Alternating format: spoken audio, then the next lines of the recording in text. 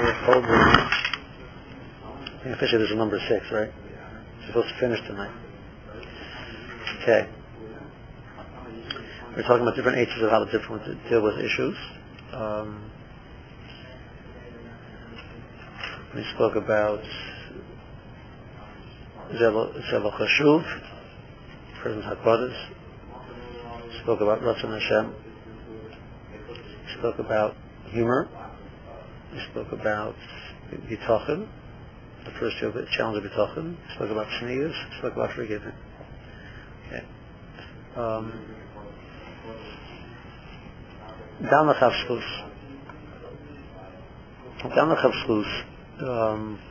Besides being a nice, filmy thing to do, just a down the Chavshus, and we'll tell you all of the Chazals are important down the Chavshus. You can't survive in life without being down the Chavshus. Right? If a person wouldn't, a person did something to me. Why do you do that? Well, it must be something against me. You got your mind. The whole world is, you'd be paranoid. Most people, the natural response is that you judge them as schools. Sometimes a person does something in a relationship and you start wondering, what did she mean, or what did he mean? Was that supposed to be taken negatively, etc.? If your relationship is doing well, the answer is it probably wasn't something that was just meant to be negative. If you believe in the relationship, so then you should assume that it was positive. Sometimes you yourself, the person feels like they did something wrong, and they felt that maybe there's a weakness in the relationship at that moment, so they get very, very sensitive to the other person's response, and they overreact. The reality is the person didn't mean anything. And the overreaction was the worst thing you could do, because that just made a big mess out of nothing. There was nothing there. But it was misinterpreted, etc. And part of the reason it was misinterpreted is because you didn't believe in the relationship. So down the hospital, you believe in the relationship. Believe you're doing well. The relationship is solid. A person will say something out of upset, out of anger. The Gemara even says that Eve said certain things. The Russian doesn't have times when a person said when they're angry. One of the big problems that people have you get angry and you say something, and you regret that you said it, but you can't take it back. So you say, I didn't really mean that. Well, it's not true, because if you hadn't thought that, you never would have said such a thing, right? That's how people talk. Sometimes it's just a question of people talk like that. In every area, my wife just had an interesting experience. The same as myself with Rabbi Lapian. He asked about by meal. The young man was eating his fish with gusto, so he asked him, "Do you like fish?" He said, "I love fish." He says, "You don't love fish." He said, "I do love fish." He says, "You don't love fish." He says, "What do you mean I love fish?" He says, "If you love fish, you wouldn't eat them. You love yourself and you like fish." Right? So that's an attitude which you need towards life. So my wife, we recently redid our kitchen. Kitchen floor was tripping people already. It was coming off, and we decided to redo the kitchen floor. So somebody said to us, "Do you love your new floor?" And I said, "I don't love a floor."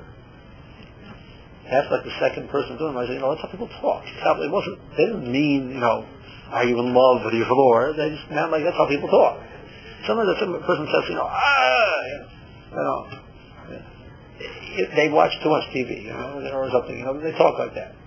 I once was working with a person, the person said like certain lines, why are they talking like that? And I thought they watch TV. In TV, if you watch soap, she watches soap operas. If you watch soap operas, that's how you talk. You see that's like normal, so it's not normal, but sometimes people talk and they say something they don't really mean anything significant, and we take it very seriously because we start wondering do they take it seriously. The second half of that thought process is because people do that, try and be as careful as you can in your speech. You want the relationship to be as solid as possible. So I don't believe in teasing. I'm not a big, some people they like to tease. You tease your wife about this, And every tease, it's like we spoke about before, talking about the idea of a subordinate role. When the boss teases you, it gets you very nervous because you're not sure if it's like, is it really a tease or is he trying to tell you something? So when the husband teases the wife, we pointed out, so that's a scary thought for a wife. Is he really serious? No, he's not serious. I know he's not serious. But, maybe you expect me to eat this? I didn't mean anything, but she got very, she was very touchy about, Okay. So, the next thought which goes with this is, don't test. Well, I'm not sure the relationship was going well, so I want to see how they react to if I do this. Get a rise out of them, see what happens. It's a terrible thing to do. People do it. You might not believe it, people do it. So it's just, and sometimes people do it almost subconsciously.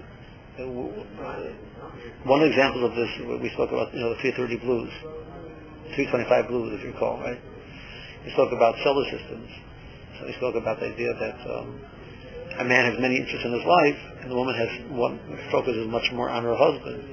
So when the man is about to leave to go to one of those other things, right then there's a conflict inside of without even realizing it, almost to some extent. We used to call it the 325 blues. Second set started at 3:30. Took 5 minutes to drive to yeshiva. So you would come home for lunch, and your wife was home, you spend lunch with her, and then you have to leave to go to Seder at 3:25. Also, she would start crying. She doesn't know why she's crying. She's just crying. She's allowed to do that because she's a woman. And the man's like, okay, if I'm supposed to leave her crying and go to Seder, that's not a good idea. I'm supposed to stay home with her, she'll feel guilty that she came away from Seder. That's not a good idea. What am I supposed to do? So I saw one person, some advice, he says he feels what's happening is subconsciously she's testing. You have two interests in your life. You have me, and you have your learning. Subconsciously, he felt she was testing. Like, which one, you're going to leave me standing by the door and walk out and I'm crying, I got to go learn? I would say, what are you going to do, And she doesn't understand herself what she's doing. It's just that the woman is being challenged with, how do I work out the relationship? That's a theory. I'm not sure I believe in the theory 100%. It has to be very hard to prove the theory. How are you supposed to test the theory? Or do a control group, How do you do that exactly? But it's a theory. The most thing that sometimes a person will... I'm not sure if you how much you really care about me, so I'm going to, force you to care about me. I want to see how you're going to respond to if I say something, etc. Definitely don't do it consciously. Rabbi Vidin Zatzal talks about one of the eight you need to do in a situation. It's called acting. Acting means that you're not always in the mood of being Mr. Nice Guy. Right? So he gave a mashal. He said, you have a person who is Brutus in Shakespeare's Julius Caesar. He's Brutus. Right? So there's a scene where Brutus takes a dagger and he stabs it into Caesar's chest. And this fellow has been playing this role. For the last 5 years in Julius Caesar, he's done it 1,000, 2,000 times. It's the most boring thing he ever saw in his life. It's just, so in the middle of that, he's plunging the dagger into Caesar's breast, and Caesar's saying, "Et tu brute," he gives up this terrible yawn. He lost his job. You can't do that. You're on stage. You can't do that. He says, "You're not in the mood of acting properly. That's fine." He says, Just go into the bathroom and lock the door until you're ready to come out and act nice. And he says, we are at a stage. We are acting a certain way. You don't have the option of always necessarily acting the way you want to. You have to act properly. If you need your space, excuse me for a minute, I need to collect myself. And I'll come back in a minute. It's okay to say that. I need my space for a minute. I'll deal with this better if you give me a minute to pull myself together. You can do that. That's an option. It sounds a little funny, but okay. If a person knows that he reacts to certain situations with difficulties, so think about it. Give some forethought. The Rizal Taber says, a simple idea. He says, here's a situation which plays out in many homes. So the husband comes home and it's 6 o'clock at night already. He gets home 6:30. He comes back from the Seder. He comes back from the work. Everybody's coming home. And the wife's had a long day with the kids, etc. And she's worn out. He's had a long day at work and he's worn out. And she's just looking forward to the husband coming home and being helpful and trying to settle down the house a little bit. And he's looking forward to having a few minutes to pull himself together before he goes out to learn his Tarusa or whatever it is. So you have this conflict. And he said, he's not patient because he's worn out. She's not patient because she's worn out. So he realized that was a problem. So he's what's the rest of Hoffman? He gets home at 6:30. He says he put in his car every morning. He says he realized he's very hungry and he's very tired. So before he would pull off the side road, before he got to his house, 5 minutes away from the house, he'd pull off to the side or whatever, and he'd shut his eyes for 10 minutes in the car, and every morning he'd put a big piece of cake and a thermos of coffee in the car. And he would pull it out afterwards, and he'd eat the cake, and he'd have the coffee. He had something in his stomach. He'd rest himself for a few minutes. He walked in the house, and he was able to be helpful. Like a little bit of thought. What? And he did. It's a little bit of thought. He realized he could solve, address an issue which was escalating every delay. Why you've been more helpful? He said, she's not in the mood to be helpful. He's totally worn out. The whole day being, working in Manhattan, dealing with business, and then driving through the traffic home, he was worn out. He wasn't the most pleasant of people at that moment. And his wife needed him. Interesting test, we'll call it, let's say. Interesting story. Yaakov Horowitz from the Project Yes, one of his big things in Project Yes, which is for Teens at Risk, is parenting. A lot of issues are, the parents have to be functioning properly as parents for the kids to be able to have a normal home. So he gave a parenting session in Flatbush for men and women, two sides of the auditorium, couples, husbands and wives. And he did the following thing, and it was a fascinating thought. He says one issue he feels that the home has is that the wife, because she wants her husband to be happy with her, but their solar systems, she wants to please her husband. So when the husband comes home, pressure builds up in the home. She wants to have the food ready. She wants to have the house looking nice. She wants to do things, and the kids aren't. As the day wears on, the kids are also getting worn out, and they're not in the mood of being quiet and accommodating, etc. And the pressure builds up in the home. That's one scenario how the house can play out. Well, the scenario how the house can play out is well, she knows the cavalry is coming. The husband's coming home to help her and make her life much more comfortable and easier to deal with. She's another set of hands to help out in the house. So the pressure goes down as it gets closer to the husband coming home. Right? So he did the following. He said, ladies, please turn your heads to the side. He says, men, half an hour before you come home, the pressure and the tension in the house rises or lowers. 150 men there.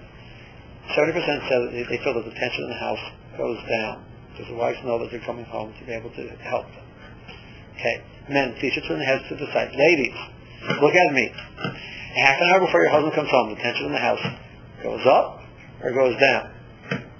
70% said the tension goes up.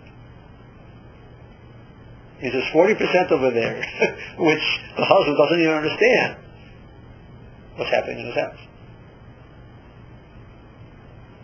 It's fascinating. I mean, it just blew the people away, obviously, And that was then he launched into his discussion about the challenge of the tension in the home.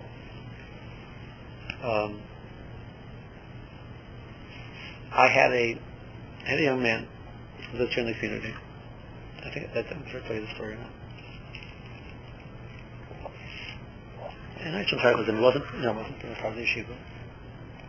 A person who had been through difficult life a little bit, and he's getting married. And I was concerned about his shalom bayis. I was concerned that this should be his shalom bayis. He's a little bit of a rough edge to him,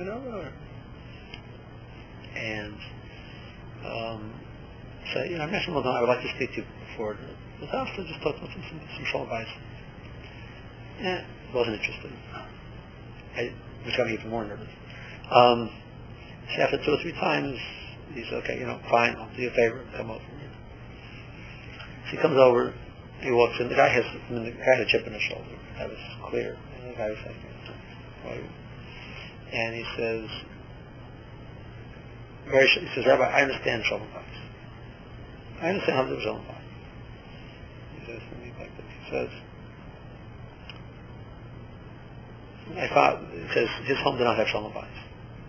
So I was an extremely demanding person. He wanted things exactly the way he wanted them, and if he didn't get it, he would let out a major temper. He says, he remembers his father throwing, supper at his mother in front of the kids because he didn't like what she made. And he had this demand and this demand. He says, I have no demands. My wife can do whatever she wants. I only have one thing that I need. He says, when I come home from work, I need supper on the table. She does that for me. She can have whatever she wants. He says, I have no demands.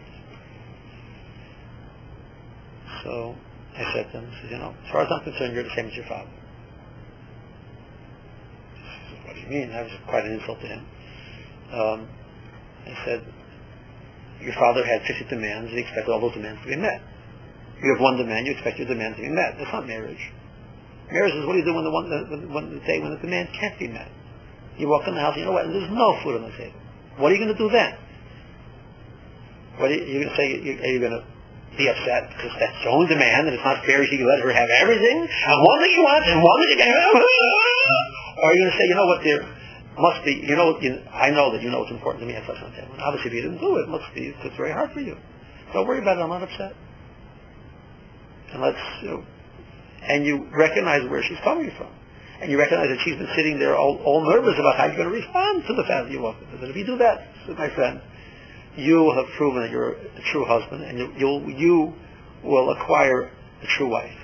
She'll be there for you for whatever you need, because she knows how important it is to you, and that you gave up. But otherwise, you're the same as your father. Just happen to be the only one thing that bothers you. He had 10 things that bothered him. The poor guy had this look in his face, like I just punched him in the solar plexus. Because it hit home. But he probably had a chip in his shoulder, that he was like, rabbis. He had things against rabbis. He had some difficult experience with rabbis in his life. And he says, Rabbi, you have an interesting point. That's about as far as I can get out of him. I'll think about it. And, I put that story in, we recognize that there's things which the wife knows that are important to us, and she wants to, but she can't. So how are we going to react? And that's where we're going to react, is we're going to recognize, you're more important to me than supper. And if you have a marriage where the wife's not more important to you than supper, you have big problems. You're more important to me than, so supper is easy.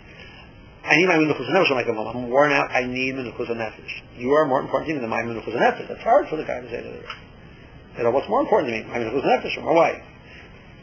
My wife's more important than menuchos nefesh. I can't handle. Right? So that's when you say, okay, so what can I do to help my menuchos nefesh on my end? Don't blame. Don't give all the responsibility to be on her part. So that's where Rabbi Tauber came up with. His idea was, okay, I'll come up with a different way of dealing with it.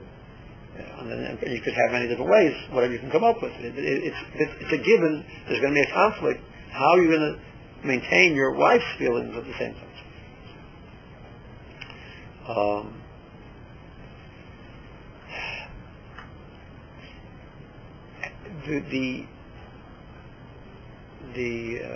I once spoke by Shabbat. I wasn't really prepared, which was speak about marriage.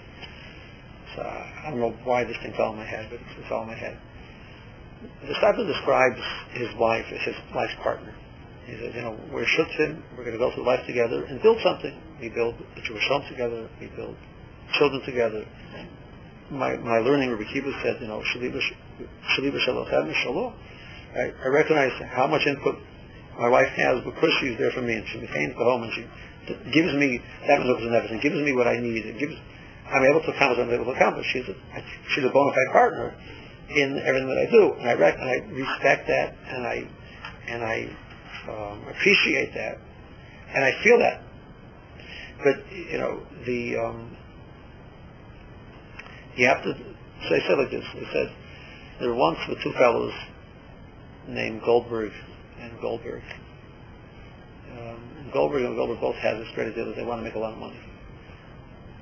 And Goldberg both realized that that the best person to help them make a lot of money was Goldberg. So they decided to become partners. And they made a company called Goldberg and Goldberg Limited Liability Corporation. Right? Now, Goldberg's goal was to make a lot of money. And Goldberg's goal was to make a lot of money. And as long as Goldberg was helping Goldberg make a lot of money, Goldberg was happy and Goldberg was happy. But when Goldberg realized that maybe he could make more money without Goldberg, or that Goldberg was a drag on what he wanted to accomplish, he wasn't so happy anymore. And that was the end of Goldberg and Goldberg Limited Liability Corporation. And he says, if my goal in marriage is to be happy, and your goal in marriage is my wife's goal in marriage is to be happy, so the husband's goal is to be happy, and the wife's goal is to be happy. So the husband can make the wife happy, the wife can make the husband happy.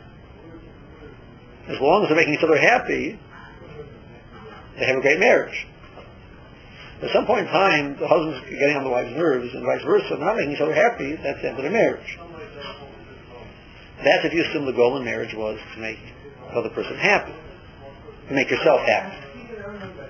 But if there's a different Goldberg and Goldberg got together, and they had a dream.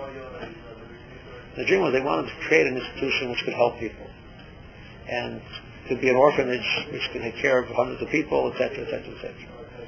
And Ethan recognized that they're deficient in abilities themselves, and they need another person who could bring in talents that they don't have to create that institution. They might not like each other so much sometimes. They might get disagreement over this stuff, but they both realize that they have this dream they want to accomplish, and they need this other person to create that dream. So even though they get on each other's nerves sometimes, but they're both helping each other to create that dream. And that's what they want to accomplish. So the person understands that his goal is not to be happy. His goal is to create something which is greater than the sum of the two parts, which is a Jewish home, with what a Jewish home stands for, a place which is you can create, bring skin into, and bring children up and develop, bring outside people in and help people, etc. And you can't do that yourself. And there's somebody who's your partner will help you do that. So even sometimes you don't make each other happy, that's an irrelevant point. It doesn't dissolve the relationship. So depending on how you perceive the relationship, whether it's Goldberg and Goldberg Limited Liability Corporation, or it's Goldberg Incorporated, with not two partners, but it's one unit which comes together to create something greater than itself. Make a big enough to me on how you deal with all the issues. You put them in perspective. That was my share of discussion. The husband's colors name were not Goldberg and Goldberg. I figured it was like a safe name to shoot that. Jones and Jones. Whatever. Okay. The tefillah is, I didn't put it last because it belongs to the last, which is like, okay, there's nothing left to do, we got to daven. And when there's everything else to do, you still got to daven. With all these Shabbos in the world, you still got to daven. So, you daven like a Baruch Hu after the Shema. Now this is a particular point, specifically under the chuppah. What you're going to daven for under the chuppah, one of these where you're building a home together, you're building a life together. So much that you need. And Bershom gave Chosam Kala to Parsa Awareness that they're clean, they're totally pure, they're Yom Kippur, they're totally pure. The tefillah of a person is pure, is a powerful tefillah. It goes way up in Shemayim. So if you use that moment to daven for Yizach to have children, Yizach to have parnosim, to have health, to have shalom bayis, to have intelligence, how to deal with each other, to care for each other. All of those things that you want, that what you want in a home, what you want in a marriage, what you want in a wife, what you want in life, the person gave you that opportunity. Now, obviously, you don't want to only daven for yourself, so people who need help also give the Chosam Kala to daven for them, because it is a time when the tefillah is very powerful. But don't forget yourself. That it's a siman for this should be very intense tefillah for yourself. And Rabbi Yaakov Zatzal used to point out that the chorus of the Chosim doesn't end by the chuppah. it starts by the chuppah and it goes for the whole 7 days of Sheva Brachos. That's the man, the person has a dinner with Chosam, there's a Mashon Savonis. Chosam Mechel Avonos means the whole 7 days. She says the tefillos of the 7th day, extremely powerful tefillos, the 7 days, the person without 7 days without a Averim, those are the most powerful tefillos you can imagine. So whatever you've been davening for under the chuppah, you keep davening for the whole 7 days of Sheva Brachos.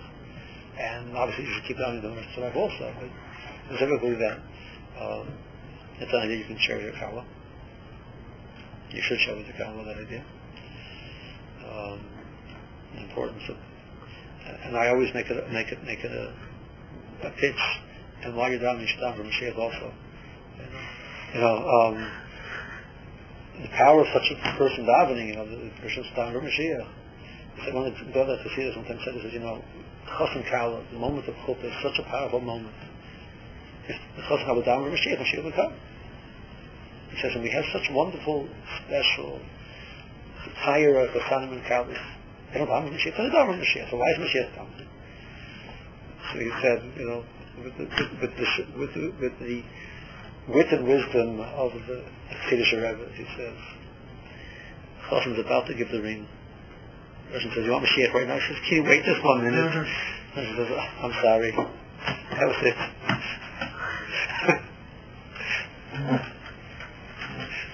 Just after the chuppah, please. So, anyway, that's the ha'ara. You can do that ha'ara, whatever you want. Rav Dessler writes in a place, he says, when a Chasam Kalva comes to him, he says, right now your hearts are full of love for each other and you want to give each other and totally make each other happy. As long as that's your focus in life, is to make another person happy, you will have a wonderful life together. When your focus becomes making yourself happy, expecting from the other person, then you will, that's the beginning of the end. He said the same thing with a Malva and a Loiva.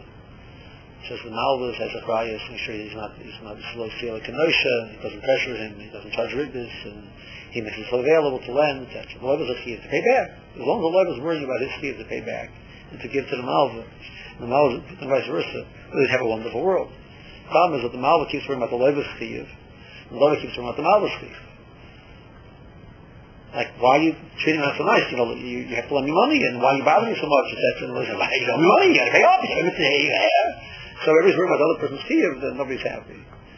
So, why don't you treat me nicely? You're supposed to treat your husband with respect. Or why don't you treat me nicely? If that's what you're thinking, whether you're saying it or not, but that's what you're thinking, why doesn't she just? Then you're in a bad situation. My comment about why doesn't he just, there's a saying, tell the homeless get home, is a saying in English. I said this recently, I mentioned this at the when talking about dealing with kids, children in general, the point in chinuch. Most children want that their parents to be happy with them. Most wives want their husbands to be happy with them. Right? That's a given. That's the first thing. Right? So I have a situation, I have a kid who he wants his parents to be proud of him and happy with him. And they're not proud and happy with him because he's doing something which they don't like. So we have a steer. So many people, apparently he doesn't care what his parents think about him. Right? And the same thing is true by a wife. Well, I was doing this scenario of a parent to a child. That's not true, because we accepted, you told me you agree with me up in the front, that kids do care about what their parents think about them. So now, they care about A, they do care. B, they're not doing something which seems to fit that. The answer is, they can't. For whatever reason, they find it difficult to do what they need to do to get that respect. Not because they don't care. They do care, but they can't do it. So saying, why don't you just, is a ridiculous statement. It's like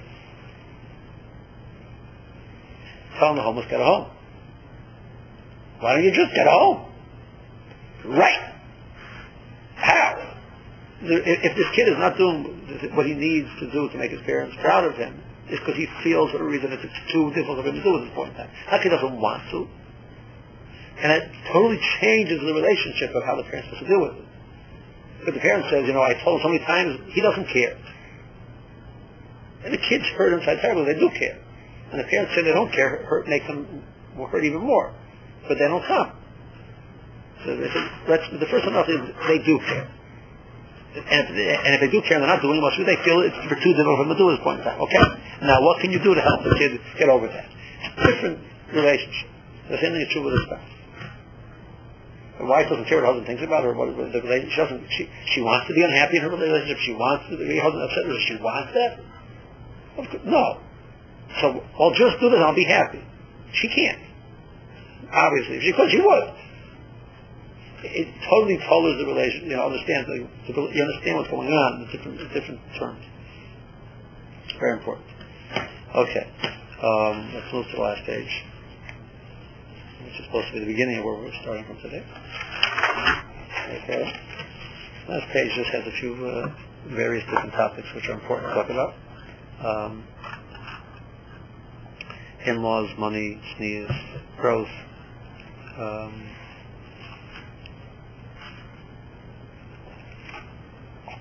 Okay. You got in no specific order. Your wife's opportunities to grow are your responsibility. It's your responsibility. Your responsibility, how your wife's going to act, what she's going to do, a lot of it is yours. Are you going to... as much as the woman is the bias and she sets the atmosphere of the home, that she takes her cues from what her husband wants. She doesn't, she likes dressing a certain way. It says she likes dressing a certain way because that's what she thinks you are happy with. If you're now, how in the world to deal with a situation where husband's wife is dressing where her husband's not happy with what she's dressing? Sneers, wife, etc. I'm not going to give you any column on that one. It's a very difficult situation how to do it. It comes down to the mice how to present it. But understand that those areas are the responsibility of the man. To go for the growth of the wife's continue growth. Life gets very busy. It's very nice. You went to school, you went to seminary, you went to classes, you went to this and that. Life gets busy. You have 2 kids, you're working. So when she's supposed to be growing? So that's the husband's responsibility. To bring that atmosphere in the home. He's supposed to come home and share the growth that he's having in the areas that he's dealing with, and the learning that he has in yeshiva. Or a Shabbos table is something that can be a wasted opportunity. It can be a phenomenal opportunity. I know there's one fellow in the car who used to prepare for the Shabbos. He would, and so this, it makes a lot of it. Thursday night, Wednesday night, sit down. Okay, what story they want to say, what messages they want to say, what things that. Otherwise, you let the conversation just flow. It just might become an empty conversation. It won't be a bad conversation necessarily, Be an empty conversation. You're earlier in the marriage, it's just 2 of you, it's one thing. You start having kids, and you start having guests, and something this, it's just, you walk away with, how much does the person have opportunity to really sit down and grow? And Shabbos Suda is an opportunity. He used to prepare a drasha. He used to prepare a speech. He used to prepare a speech. And he lives across over. If our doors are open at the same time, you would hear him. He's like at a podium. It was really funny. I ate my Shabbos a few times. It was cute to watch, but his wife enjoyed it. Her husband really gave thought to the Shabbos Suda. Dealing with kids. What messages do you want to give to your kids? Certain other kids, it goes by osmosis, it doesn't go by osmosis. What are the stories? What are the things that you really want your kids to know? Which I had a story recently. The story about Gedolim. You want them to know about the Gedolim. You want to know those names. It should mean something to them. I had somebody came into my house recently, and they had the Hamadiyya put out for the 10th yahrzeit of Rosh Hashanah. They put out a special supplement about Rosh Hashanah. The person said to me, "Who's Rosh Hashanah?" And I was like, "What town did you grow up on?" But they never heard of it. Probably you could say that Rosh Hashanah was one of the most important personages in America for creating Yiddishkeit in America in the last 40 years. In America, it exists because of Ramesh Sharon. They didn't know who it was. I said, you know what? Here, take this supplement. You need it more than I do. They forgot to take it. You know. So, what type of lessons do you want your kids to know? And it doesn't have to be. You have to make this. You know, for kids, and adults enjoy it also. You know. So you can make the stories for the kids. We have a character in our house called Tally Thankful. Tally Thankful. Right? What's she thankful for? You know, she's thankful. And each week there's something else. You know, another week, but you know, if there's something special that happens, let's be thankful for the fact that we have. You know, and Tally was always doing stories about how Tally would be thankful for what she had in her house, etc. Well, what do you thankful for in your house?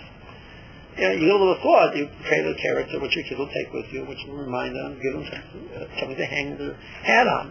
How to deal with it. And it means thought.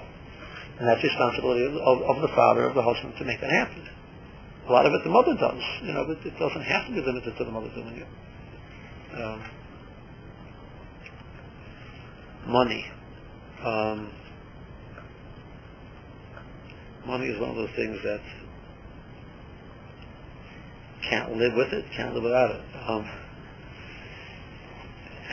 Your attitude towards money and how to deal with money and the concern of money are issues which can make it, you know, the person has to be very responsible when it comes to money. Revolba has major research about, you know, the Muslims are being responsible, but they're taking habos, you know where you're going to pay them back. He drowns it terribly. The pressure that it creates. I mean, well, I get people coming to me for stuff, you know, time and time again. Sometimes situations beyond working control. His wife had major illness, and he had to borrow tremendous sums of money to have a surgery for her and the medication. What's it also do? But he said, you know, so now I have high blood pressure because of my worrying about the money. He's got to pay service, you know. He talks, you know, it's happy talking, you know. It's very nice to only happy talking, but the mice, this guy came and just, you know, told him that, you know, somebody recently said, you know, he remembers when they turned off electricity on him. He had no electricity. Because he couldn't pay the bills, you know. Nice. So we're not talking about that level of, you know, poverty and the issues we have in America. But the Muslim person has to respond to money. It's significant. At the same time, you can't make money a topic. You know, you tell kids, why don't we do this? Why don't we don't have enough money for it. You can't do that. You can't be that, you know,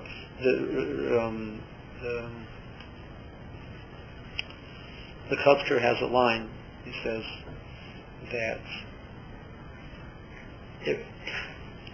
when a wagon driver got stuck in the mud, right? So he finally pulls the coach out of the mud, but the mice is mud all over the coach. So he goes and he cleans up all the mud. So what does he do? He's cleaning up the mud. For the mice, he's totally muddy. So whether you play in the mud or whether you're cleaning out the mud, you're still muddy. He says a person who's doing Aveira is a person always having a charata and always thinking about how bad he is because there's so many Aveiras. At the end of the day, his mind is constantly on Aveiras. That was the Kutzker's Machshava. There's certain people, you know, that, you know, they're very careful with their money, but money still defines money can't define your reality. Money is an important thing that you need to deal with responsibly. It's not life. So the guys, you know, well, where are we going to pay for this? You know, we can't afford this, we can't do this, and they're always very careful, and money becomes a major topic. Money shouldn't be a topic. Money should be something which is, you deal with responsible, and you move on from what you don't do. And at the same time, it also means that the person has to find ways to make life full, even for less money. You can't go, well, we can't afford it, that's our life. You know? Rav Hutner said to Gavaldi Galan, he says, you know, when you go out to eat and the kids are, so the next day when you eat supper at home, you better make that supper as exciting and as good as what they had when they ate out. You understand that home is a secure place for them, a safe place for them. A home is an area where they can thrive and they can grow and then they have what they need. And everybody else is I mean, you see a man, there's a I call it mass exodus. It's overstating. There's a lot of terrible children who don't want to learn terrible because the message always said was, well, we don't have enough money. So it's that shouldn't be the message. The message, parent made a decision based on various different factors, whether it's important or not important. If it's important, you do it, and you have to find a way to make it happen if you could. That it shouldn't be the only factor is money. Well, really we should do it, but we can't afford it. That's what you tell the kids. And vis-a-vis the wife also, there's a certain amount. A woman, we talked about the idea of giving a woman her independence, which means you can't put her on a short leash when it comes to money. She has to be able to. You have to give her the respect and the confidence that you believe she can handle things in a competent way. And at the same time, so it means we got married. So we met up. My wife's going to take care of all the finances and all the checkbook, etc. I took a sit alone and tried to deal with it. After about 13 months, I said, I can't, emotionally I cannot deal with it. Cannot deal with the negative balance. So I said, okay, I take care of it. You do not look at the ledger. From now on, you will never look at the ledger on the checkbook. There's a booklet of checks. I trust you to use your judgment to write the checks, whatever you need. I trust you to do it in a judicious way, an intelligent way. Write it down. I will take them, put them in the ledger, and I will deal with the money going in and going out. It's not your effects. And that's the way it should be. It shouldn't be the woman who has to deal with that. And I had to deal with, it was my issue to figure out how we're going to make it work. And that's, if it means I had to figure out if I had to take a loan, I took a loan. If I had to figure out how to pay back the loan, I did that. But that was not her affair. And the message I told her was, you're an intelligent person, you're a trustworthy person, I trust you to use your intelligence to spend the money in an intelligent way. You're not spendthrift, you're not going to, but also don't be Samson. And she asked me, if she needs something, can we afford it? The answer is yes. If you need it, we can afford it. I'm not going to second guess you. Do we really need it? You can't make that. People become. I'm not saying you should stop waste money, but there's, I overheard there's a certain personality in the class, so he's very opinionated. And one time he said, a certain person, he has a time on that person. That person is an accountant. And he's very money aware, very money conscious, and this person can tell you where the cheapest gas station is at. And he can tell you where the cheapest place to get tomatoes. He has it all down pat. He's very frugal, but he made his life revolve around getting the best deal of everything. It's nice, not to some waste money, but when it becomes when you travel to New York, you have to make sure you have X amount of gas, because in exit 23 on the 80, there's the cheapest gas. You don't fill up now because you could stop then and say another 3 cents per gallon on the 11 gallons that it's 33 cents you're going to get. When you say in those terms, it sounds ridiculous, but people don't think it like that. Cheaper gas, say, oh, better, it becomes a focus. It shouldn't be a focus. I think you get my message a little bit. Okay.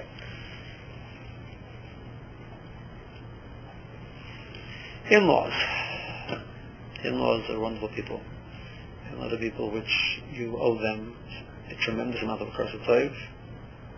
They gave birth and gave many different things to the person who's the most important person in your life right now. So you better have a Kursa for that. Some in-laws know how to give space. Some in-laws don't know how to give space. In-laws want to be helpful, and they want to be nice. They want to, but sometimes they don't understand. and it doesn't take away your tier of respect for them and to treat them properly. At the same time, you have to find you're going through things where you're going to have it's going to be a conflict, it's going to be a challenge. You have to recognize, your thought process is, okay, well, my wife's going to side with me because I'm her husband. That's not a given, especially at the beginning of marriage. And these are people that basically, where she spends her life with them. She's not going to disengage from them and connect totally with you. So you can't, make a comment about, your father or your mother or, white, something like that. You're not even a disparaging comment or even, it's going to hurt her. Even though she might say some things about her parents like that also, but she has a right to. She's their daughter. You don't. You're not. And at the same time, you have to recognize as much as she has it, she still has a very strong connection to her parents. And what her parents think and what her parents feel is very important to her. And it leaves a very strong marker. You can't ignore that. And I'll also say that the gospel about them is hepatosatera. So there's going to be times where you're going to feel conflict. Whether you feel that they don't understand the point that you're trying to make, etc. So you have to tread lightly. With the Apiyalacha, there's a fear of giving COVID to the parents of your wife. So it's not a question of thing. We spoke about the stock market. Right, the stock market, Marshall. Overall growth. We spoke about that, right? So,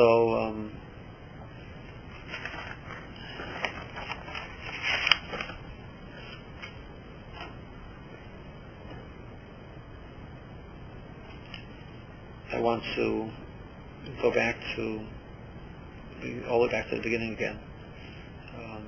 One or two thoughts.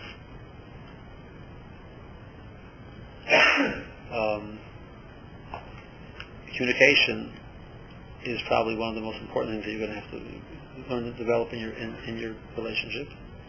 And communication is not what you said; it's what the other person heard.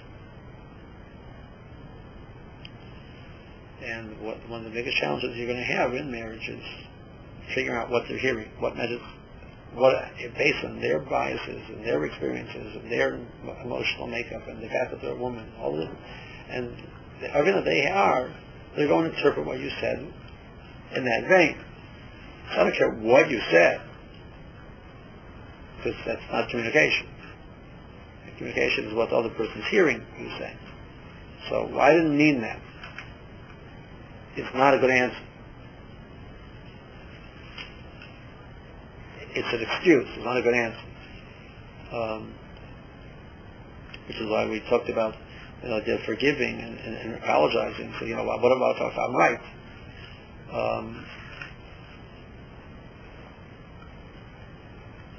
There is another way of looking at it, by definition.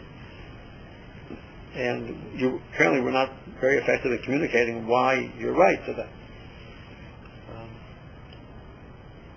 I can't underscore that point enough. It's not reason to let the person hurt.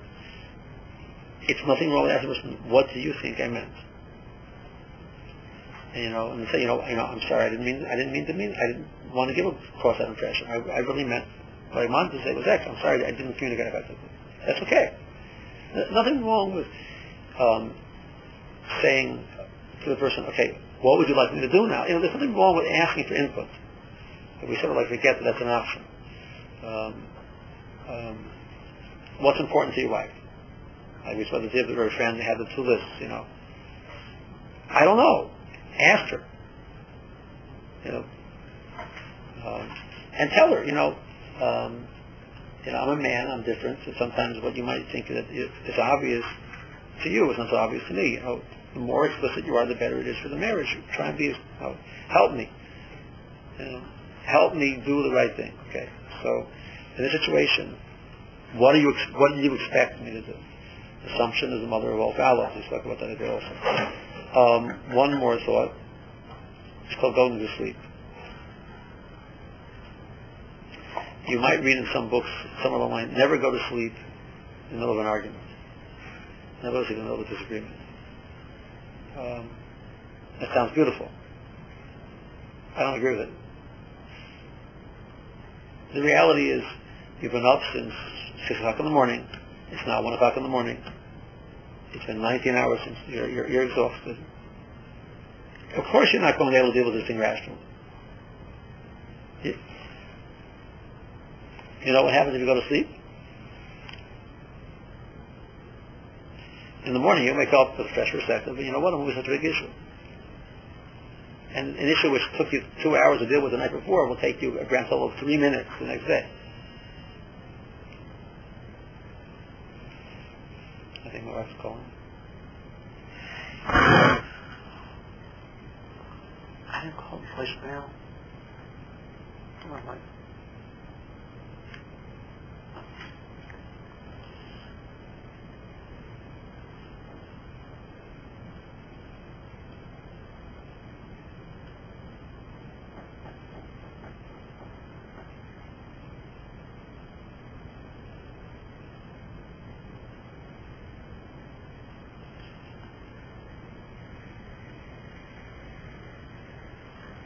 Okay, I'm finishing about 1 minute.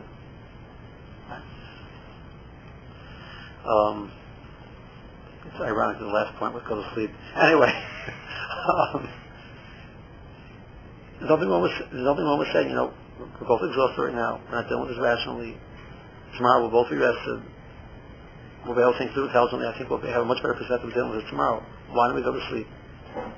What's wrong with saying that?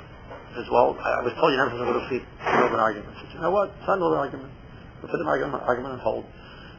The argument will end it as of now, and we'll start again tomorrow.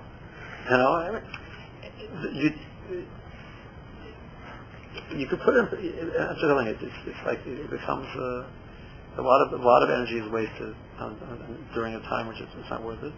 A lot of that also is very good because it diffuses the tension a little bit. Humor is a wonderful thing, way to diffuse tension.